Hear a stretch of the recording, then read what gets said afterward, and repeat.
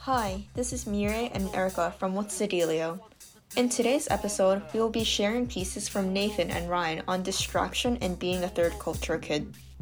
After that is What's the Telio, where Nico and Caden will be talking through some questions that you guys have sent in. Please enjoy.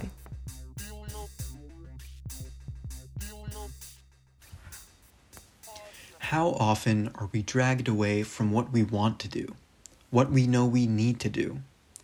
Don't we all wish we could just simply finish a task before our mind wanders away to something else?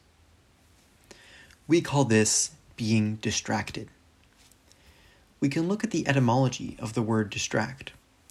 Dis means apart and tract means to drag or draw. So if you've ever felt that your mind is being dragged in different directions, congratulations, that's being distracted. I've always liked examining the etymology of words. It's kind of fun.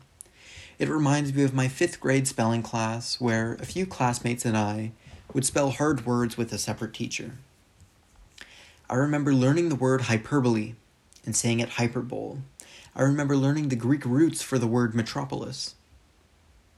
But let's not get distracted. People are more distracted than ever. Our attention has become the greatest commodity we have to offer. We are bombarded with bright images, big words, and loud sounds.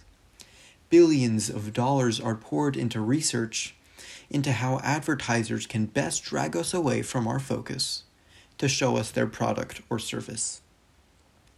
We can't turn a corner without people yelling, lights glaring, and our minds being assaulted. We are attacked at every opportunity. No wonder we can hardly get any work done.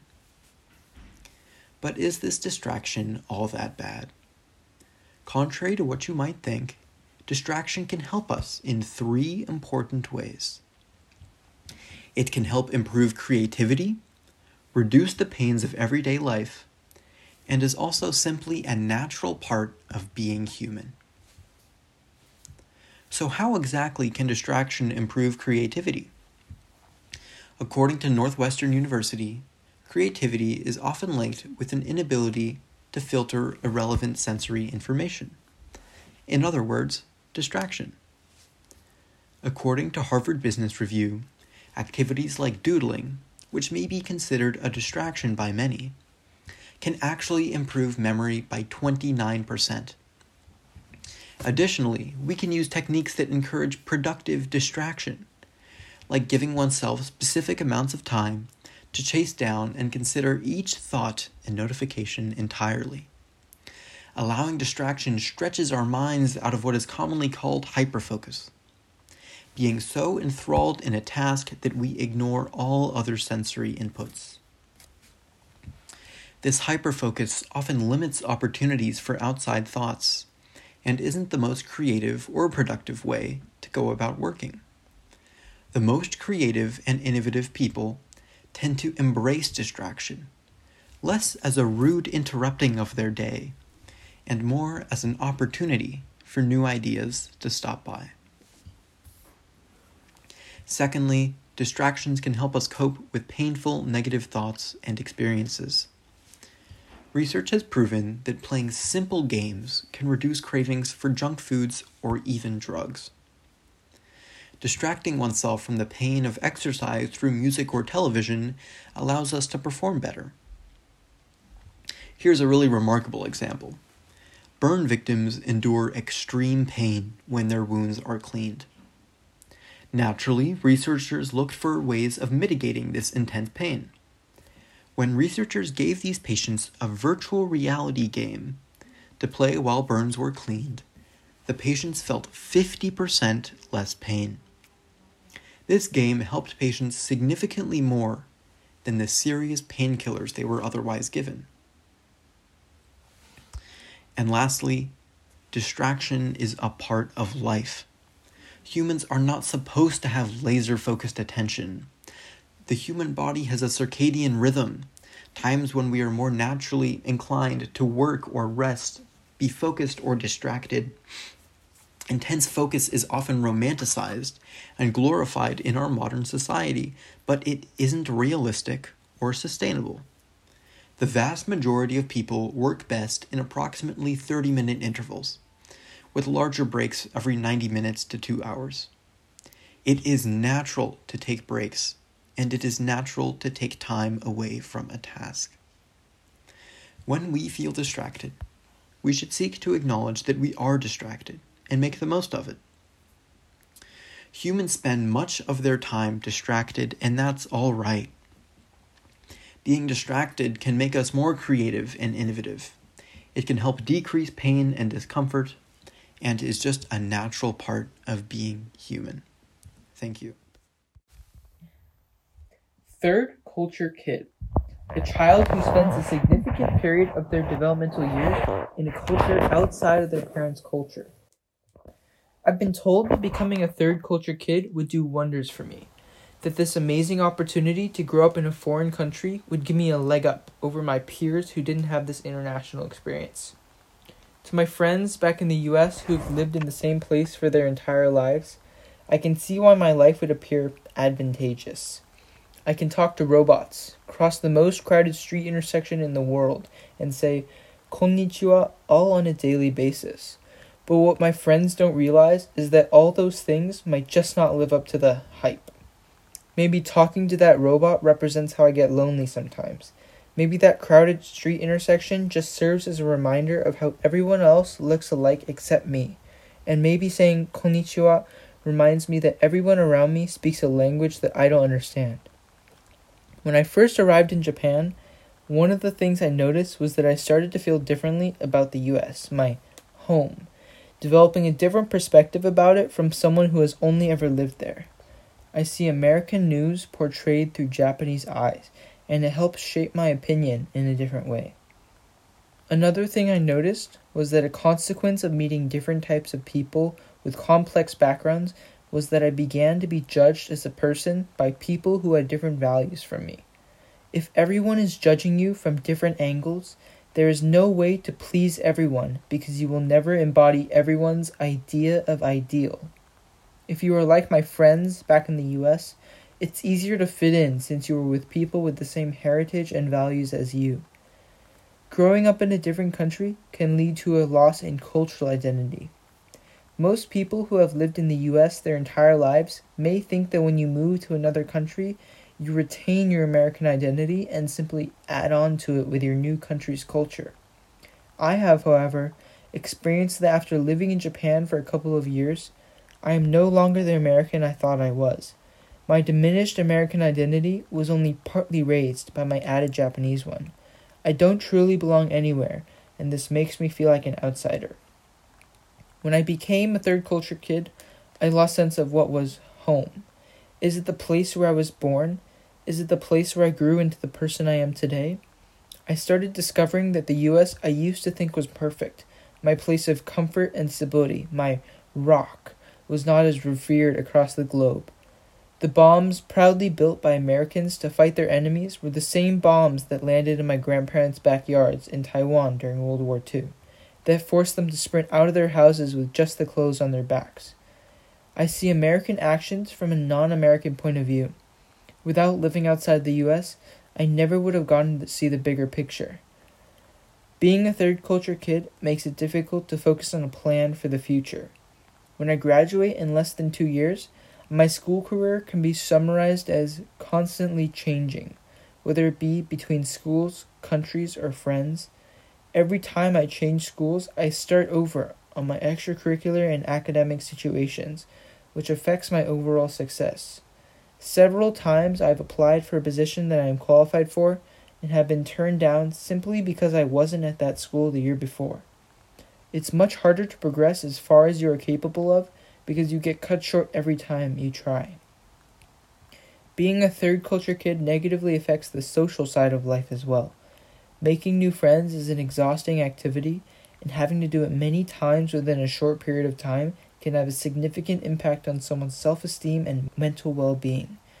The consequence of this is that although a third culture kid may have friends from all different places, their relationships are shallow as a result of not being given enough time to deepen.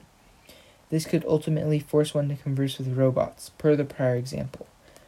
With that being said, I am fortunate to be in the position I am today, and I'm proud of the person I've become because of it. There are definitely advantages to being a third culture kid, and I'm extremely grateful for them.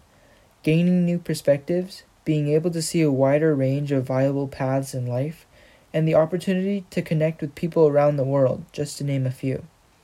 Becoming a third culture kid has become a positive experience in my life, but it hasn't been without its drawbacks. I am, however, confident that having early obstacles in life leads to becoming a stronger adult. Therefore, on being a third culture kid, a child who spends a significant period of their developmental years in a foreign culture, who takes advantage of the seemingly challenging situation to become a stronger and better prepared adult because of it. Thank you. Next up, we have the What's the Telio team with their thoughts and comments.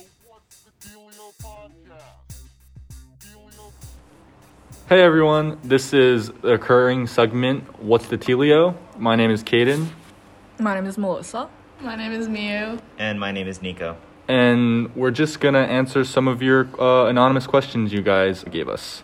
So question number 1, what should I do if I want my style to improve? What do you think, Melissa? I don't think there's like a specific standard for styles, but I think personally I always just wear whatever I find comfortable or whatever I think I like. So a lot of times like I find inspiration on Instagram or Pinterest. I think you just shouldn't really, I know it's hard in high school, but to try not to care about what other people think so much. Right. I kind of like, for me, I took the time over quarantine to try like different styles, different clothing, and see what I liked. And it's always a good way just to try, and see if you like it. If it doesn't work, it doesn't work. But if it's something that, works for you, great. I agree. Question number 2, what is the college process like? How's it been going for you guys? Well, I know 3 out of 4 people have been going through the college process. I don't know for you, Nico, how it's been going, if you've been doing any research. I know I didn't like the start of junior year. Sometimes I wish I did. But personally, I think it's been going well. I've applied to 2 schools so far early and plan to do regular several more. Mm-hmm. Yeah, I think definitely the college process, I'm sure it's hard on everyone, and I think it's really hard not to compare yourself to others during this process, but I think it's always good to know that, you're not the only one going through this, and I think it's reassuring to know that everyone else is going through the process too, so, wherever you end up, it'll be fine. I think it's pretty stressful and time management is key, but I think also at the same time it's really exciting to think about where you'll be going after high school. Yeah. If I was to give advice on the college process for juniors or even seniors, I know this is something everyone says, but for juniors, that summer going into senior year is pretty important, I'd say.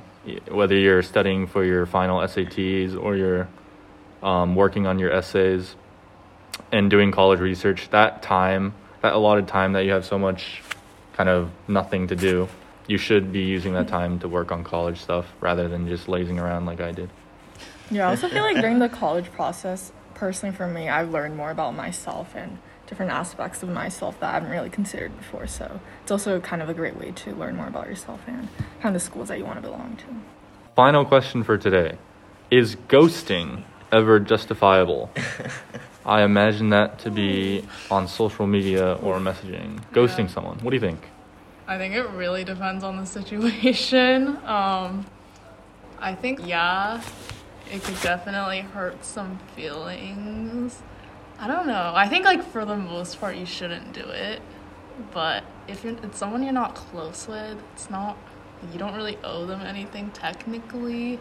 But just, I'm not sure. I think it depends if you're, talking or if you're, hanging out. Yeah. Right. No, I agree. Yeah. It really depends on the situation and, I guess, the closeness that you are with a person. And it could be, a really weird conversation. And, you kind of just want to get out of it. The easiest way is just to remove yourself. Yeah, I think the connotation that comes with ghosting, though, is the idea that you've already been talking to them and then you suddenly ghost them. So maybe it isn't as situational as it is, if some person was talking to someone for a day and the person just stops talking to them, I wouldn't call that ghosting. I would just say that's, I don't know. Just leaving them on red. Yeah, I also think there's like different ways people interpret ghosting, right? Yeah.